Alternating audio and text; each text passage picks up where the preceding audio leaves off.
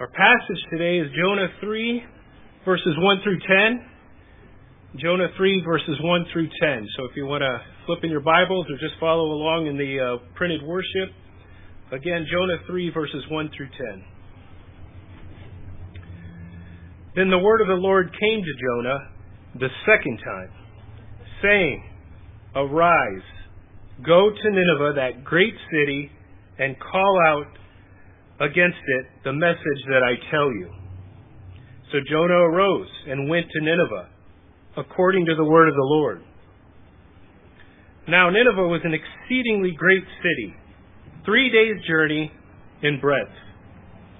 Jonah began to go into the city, going a day's journey, and he called out, Yet 40 days, and Nineveh shall be overthrown. And the people of Nineveh believed God. They called for a fast and put on sackcloth, from the greatest of them to the least of them. The word reached the king of Nineveh, and he arose from his throne, removed his robe, covered himself with sackcloth, and sat in ashes. And he issued a proclamation and published through Nineveh, by the decree of the king and his nobles, let neither man nor beast, herd nor flock, and his nobles, let neither man nor beast, herd nor flock, taste anything. Let them not feed or drink water, but let man and beast be covered with sackcloth, and let them call out mightily to God. Let everyone turn from his evil way and from the violence that is in his hands. Who knows? God may turn and relent, and turn from his fierce anger, so that we may not perish. When God saw what they did, how they turned from their evil way, God relented of the disaster that he had said he would do to them, and he did not do it.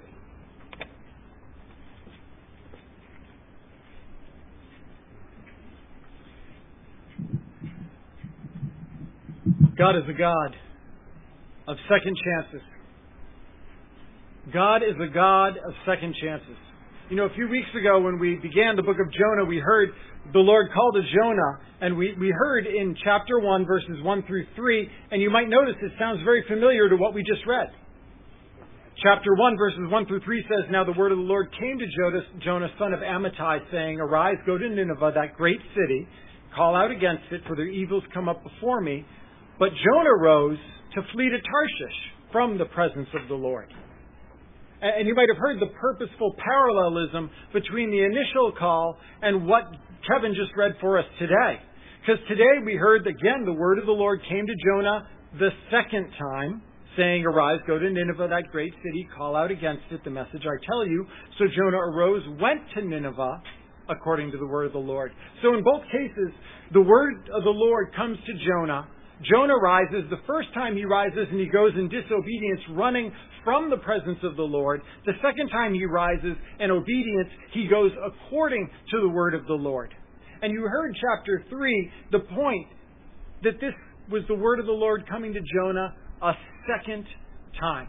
The emphasis is that this is a second chance because God is a God of second chances. Now, the problem with second chances is that no one deserves them. The problem with second chances is that no one deserves them. They're just unfair, and we've known that since childhood. In fact, many of us still regularly hear our own children protest the unfairness of second chances. That's unfair. You shouldn't get a second chance. You're not just going to let that go, are you? You know, when the crime is someone else's, we want immediate justice. But when the crime is your own, what do you want? I want a second chance. I want justice for them, but I want mercy, a second chance for me. And that's Jonah's attitude here, isn't it? He wants a second chance for him, but he wants justice for all of them. You see, Jonah here, we see him riding the wave of a second chance all the way into Nineveh, and yet when he gets there, what does he want for the Ninevites? He doesn't want to give them a second chance. He wants the Ninevites to get exactly what's coming to them. The guy riding on the wind of mercy wants them to get justice. And this appears evident because judgment is the whole theme of Jonah's recorded message. Now, there's a good chance that Jonah probably said much more as he made his way through Nineveh, but all we get in verse 4 is a one-sentence summary of his message. And it was a message of judgment. Yet 40 days, and Nineveh shall be overthrown. And when Jonah uses that word overthrown, that's actually the exact same Hebrew word that we find in Genesis chapter 19 when it talks about the overthrow of Sodom and Gomorrah. So Jonah quite literally shows up preaching fire and brimstone.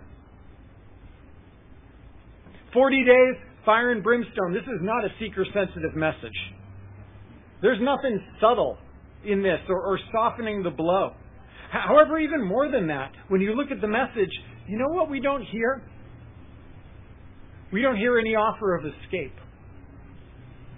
We don't hear any hope of escape. The old turn or burn, well, at least that offers the option of turning. Hope for escape from the burning. But Jonah simply says, hey, you guys are goners.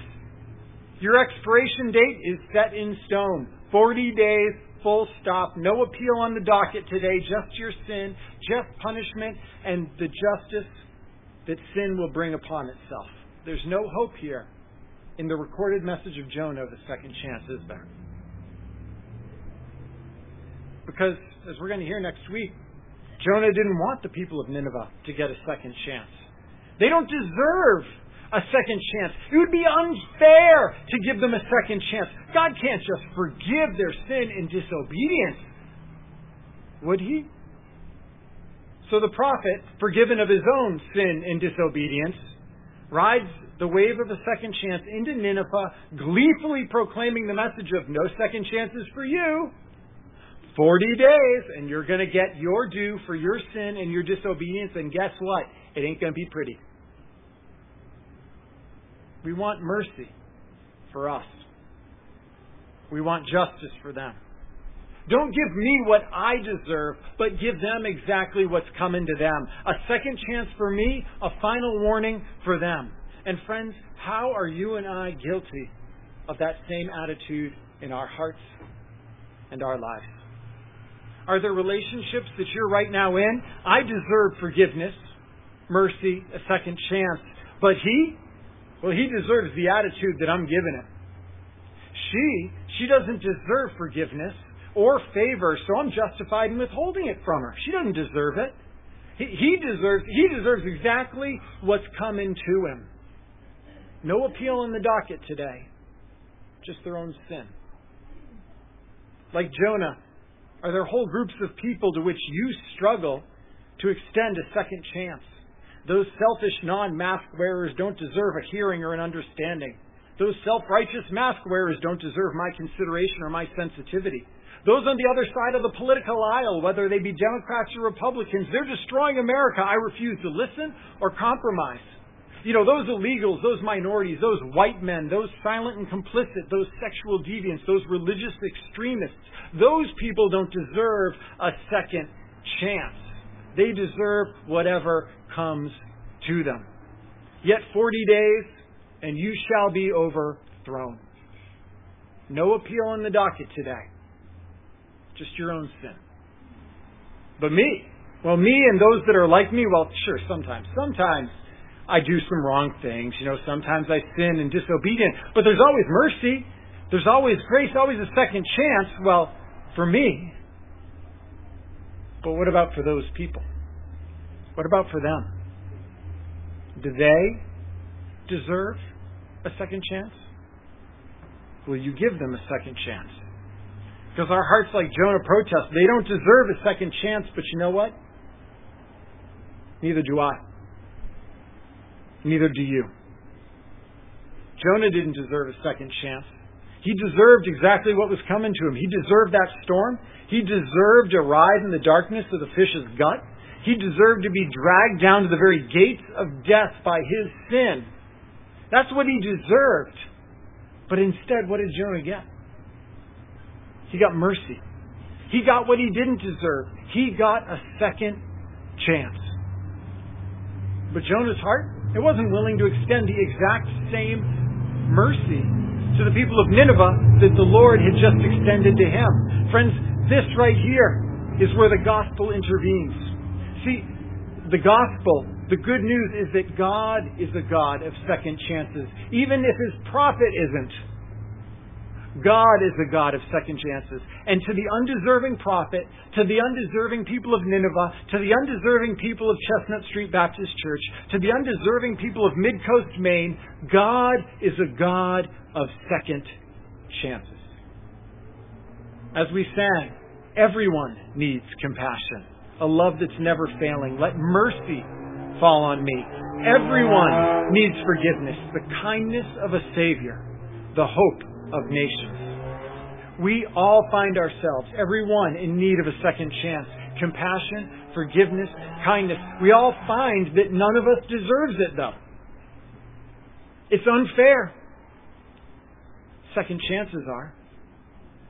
But compassion, kindness, forgiveness have nothing to do with being fair or deserving, and everything to do with grace and mercy. This is the gospel. This is the good news. God is a God of second chances, and by the death and the resurrection of Jesus Christ, God offers undeserving people forgiveness and a second chance. And friends, those of you that are here today or tuning in with us online, have you received this undeserved gift? Have you trusted in the compassion, the loving kindness of Jesus Christ? Do you know the forgiveness of a second chance?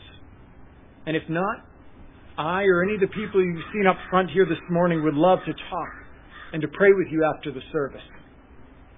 And church, you disciples, you followers of Jesus Christ, how are you doing extending to others what has been extended to you? Are you doing a better job than Jonah? Are there people towards whom God needs to soften your heart? Who do you need help to forgive and to extend to them a second chance? To whom do you need to run and show kindness? And who are you running from that you should instead be running toward? Who in your life do you need to extend a second chance to, or believe that to them God could extend a second chance? Because the gospel, the good news is that God is a God of second chances. And the miracle of this story is that the Ninevites believe it. They take God up on his offer. Chapter 3, verse 5 may be one of the most profoundly understated verses in the Scripture. Chapter 3, verse 5. And the people of Nineveh believed God. Like, that is such an understatement. This is a miracle. The savage people known for their cruelty and violence, known today through detailed historical records of their propensity to torture, brutally maim, and execute and enslave their enemies, known to practice oppression, dishonesty, and violence towards fellow Assyrians, called by some historians as a terrorist state, the people of Nineveh believed God. Friends, this is a miracle. But let's be honest. Adam Colstrom believed God. Is that any less a miracle? Brian Vandenbrink believed God. Is that any less a miracle? Friends, is it any less a miracle when any of us believe God? Belief itself is a miracle of God. God is a God of second chances.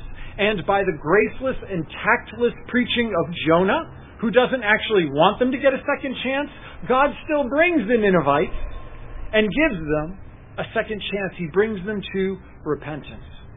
Church, someone coming to belief is not because of the skill or the tact or the ability of the messenger, but because of the miracle of God's grace.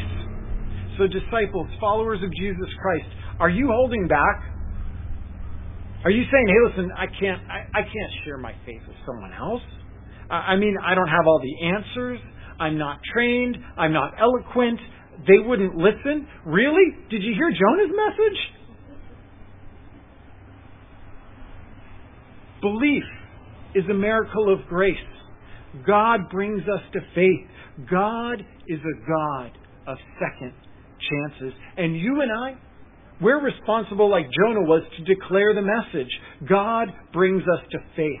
The people of Nineveh believed God. Friends, imagine with me, dream with me. The people of Camden believed God. The people of Rockland believed God. The people of Rockport, Hope, Appleton, Lincolnville, Northport, Belfast, Thomaston, Owlshead, Searsmont, Unity, Warren, the people of Mid-Coast Maine believed God. Church, could it happen here? It happened in Nineveh. So what stops us from praying that it would happen here? What stops you from preaching like it could happen here? Do you have a burden that your community, that this great town might have a second chance by the gospel of Jesus Christ? What holds you back? Now, many commentators here have noted that the repentance that the Ninevites showed here was not necessarily a turning to the Lord in faith, but it was a turning from their violence and their evil. Even when you listen to the king's declaration in verse 8, he says, "Let everyone turn away from his evil way and from the violence that is in his hands." Now, there's no indication here that they're coming to follow the Lord in circumcision or sacrifice or obedience to the Torah law. It's simply turning away from their evil, turning away from violence, turning away from their oppression. Because, friends, God is not neutral towards sin and towards evil. Because sin and evil always destroy and steal life. Injustice and oppression of the vulnerable, the poor, the widow, the fatherless, the sojourner is abhorrent to the Lord. And the Lord desires the destruction of systems which promote and perpetuate violence and evil. Failure to love one's neighbor as oneself must be confronted and corrected. I mean, dare we might even say, from this passage and so many others, that God is a God of social justice? Now, I know the phrase social justice has taken on all kinds of extra baggage and layers of additional meaning that just don't fit the biblical paradigm. But friends, for whatever happened in Nineveh, there's no clear indication that the Ninevites turned to the Lord in faith and started following Him. There's simply indication that they turned from their evil, did justly, turned from oppression, violence, and sin. We can't say that God is not concerned for justice.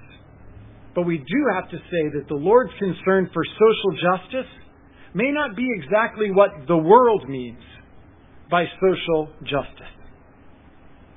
You know, God is clearly concerned about social justice in Nineveh. And from the rest of the Scripture, we find the Lord is clearly concerned about justice for the oppressed, the vulnerable, the outcast, the sojourner.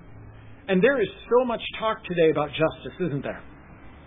Racial justice, economic justice, systemic injustice. And I know some followers of Jesus have said the gospel has nothing to contribute to these discussions. But the Lord's concern for the evil and the violence in Nineveh might make us think otherwise. I mean, make no mistake, God firmly and unequivocally stands against evil, oppression, and violence. But church, be warned, not everything that parades today as justice matches up with the Lord's definition of justice as revealed in His Word. We always need to make sure we understand what we mean by justice. And we need to understand it according to God's Word, not the spirit of the age or the whims of the crowd. If I might offer an example, Deuteronomy chapter 10, verse 17 says, "For the Lord your God is a God of gods, the Lord of lords, the great, the mighty, the awesome God, who is not partial and takes no bribe." And I know some people look at that and they go, look, God is not partial. And some immediately grab onto that and declare, see, God is not partial. Hashtag all lives matter. However, if we continue reading the next two verses 18 and 19 of that same chapter, He executes justice for the fatherless and the widow. He loves the sojourner, giving him food and clothing. Love the sojourner, therefore, for you were sojourners in the land of Egypt.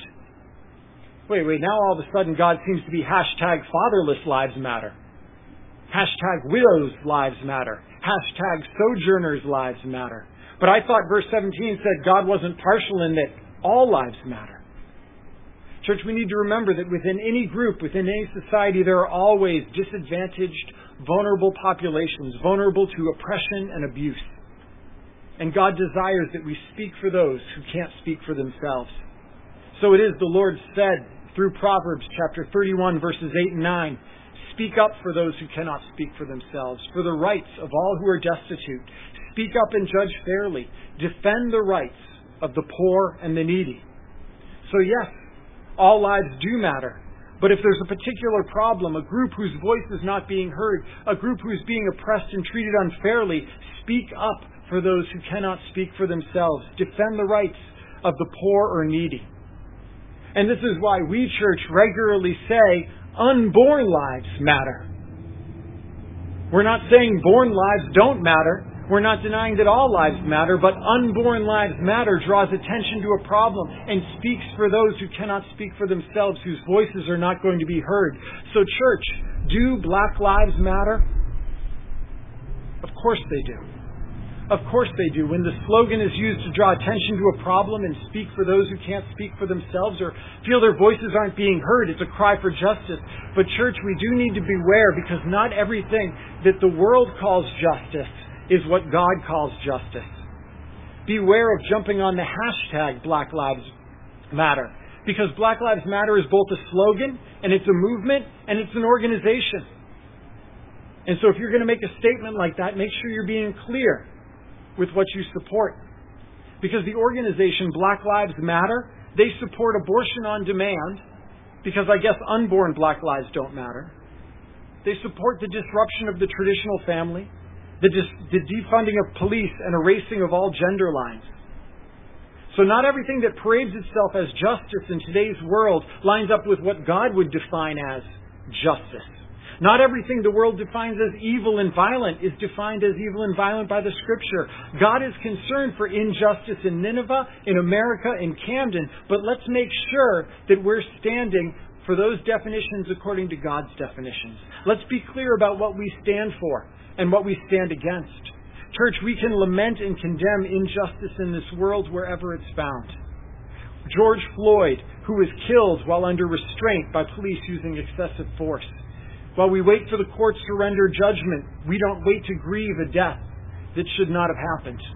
We can grieve and condemn the widely publicized murder of Ahmaud Arbery in Georgia, or grieve the death of Breonna Taylor in her own home. We can acknowledge the fear and the pain and the anger that it legitimately provokes in minority communities.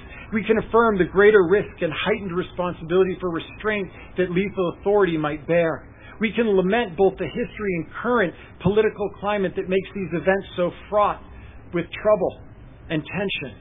We lament that this world is broken and tragically minorities, the fatherless, the widow, the single mother, the sojourner, have often been mistreated and their voices have gone unheard. So church, yes, let's listen, let's lament, but let's be cautious about getting wrapped up in emotional responses, virtue signaling, slacktivism. Let us, God's people, follow the example of our God by standing against injustice and by speaking for justice, but let's make sure we've defined it according to God and not according to this world. Let's be clear about what we stand for and what we stand against, because God is concerned for justice. He was concerned for justice in Nineveh. He's concerned for justice in Camden. He's concerned for justice in America. And we, His people, should be so concerned. But let's be clear about what we mean by justice and what we don't mean by justice. Let's be clear and understand where and how we stand in times where this is such a prominent and forthright discussion. And so when we see repentance from the Ninevites, from evil and injustice, we find that it's a turning away from the injustice, and it turns away the Lord's wrath, at least for a time. Verse 10, the concluding verse that Kevin read for us. When God saw what they did, how they turned from their evil way, God relented of the disaster that He had said He would do to them. And He did not do it. The Lord gave the people of Nineveh a second chance, because our God is a God of second chances. The Lord spoke this truth powerfully through the prophet Ezekiel. In Ezekiel 18, verse 23. Can we mute that? Oh. In Ezekiel 18, verse 23, God said, "Have I any pleasure in the death of the wicked, declares the Lord God, and not rather that he should turn from his way and live? Have I any pleasure in the death of the wicked, and not rather that he should turn from his way and live?" God's a God of second chances, and He gave the people of Nineveh a second chance, more time. He relented of the judgment that He was going to bring so that they might have time not only to turn from their evil, but so that some might turn to Him in faith. The people of Nineveh received a temporary reprieve from judgment, a postponement of the inevitable, time to repent, not only from their sin, but hopefully also to turn to the Lord. And did they? We don't know for certain. But what second chances. And what we know for certain, friends, is that if you're hearing this message today, there's still time for you. Time to turn from evil. Time to turn in faith to the Lord. Time to claim a second chance because God is holding back. He's postponing Christ's return and the final judgment on all sin. Not to give you a chance not only to turn from evil, but to turn to Him in faith. The Apostle Peter wrote in 2 Peter chapter 3, verse 9, "The Lord is not slow to fulfill His promise to return, as some count slowness, but is patient towards you, not wishing that any should perish, but that all should reach repentance." The Lord relented from His return, the Lord relented and did not punish the evil of Nineveh to give them time to repent, to turn to Him, not just from their evil, but turning to Him in faith. And friends, if you've not yet turned to the Lord, today is the day, because the time is short and no one knows how long we have. So turn not just from evil and from sin, but by faith in Jesus, turn to the Lord, because God is a God of second chances. And church, those of you who have already turned to the Lord, from whom are you withholding a second chance? To whom you need to extend that second chance today? Because yes, second chances are just not fair. It wasn't fair that Jonah got a second chance. It wasn't fair that Nineveh got a second chance. It wasn't fair that we got a second chance. But the good news is God doesn't always give us what's fair or what we deserve. He gives us mercy and grace. And so friends, that person or persons, it's not fair that you should extend to him or to her or to them that second chance. But by His grace and by His power will you. And more than that, Chestnut Street Baptist, let's rise and proclaim to this great city, the city of Camden, the mercy of God as shown to us in Jesus Christ our Lord, that God is a God of second chances. And let us pray that this city, like the great city of Nineveh, might turn in repentance and experience the utterly unfair and incomparably beautiful mercy of God that is found for us in Jesus Christ. For as we sang, hallelujah, all I have is Christ, and hallelujah, He is my life. Let's proclaim that, and let's pray. Father, thank you. Thank you that you are a God of second chances, and that's why we're here. None of us is here because we deserve to be here. We've earned being here. We're here because you're a God of second chances. And Father, I pray if there are those here physically or those who've tuned in with us this morning who need a second chance, that Father, they might not wait, but might turn to you in faith, that they might seek you, that they might pray, and Lord, that you might hear and extend to them by the power of Jesus Christ, by what He's done for us in His death and His resurrection, the second chance that they so desperately need. And Father, we pray that you might empower each one of us to extend to others that second chance as we need to. And more than that, that you might give us boldness to proclaim the God of second chances to our communities, to our families, to our workplaces, and to this world. Thank you. Thank you and praise you that you are a God of second chances.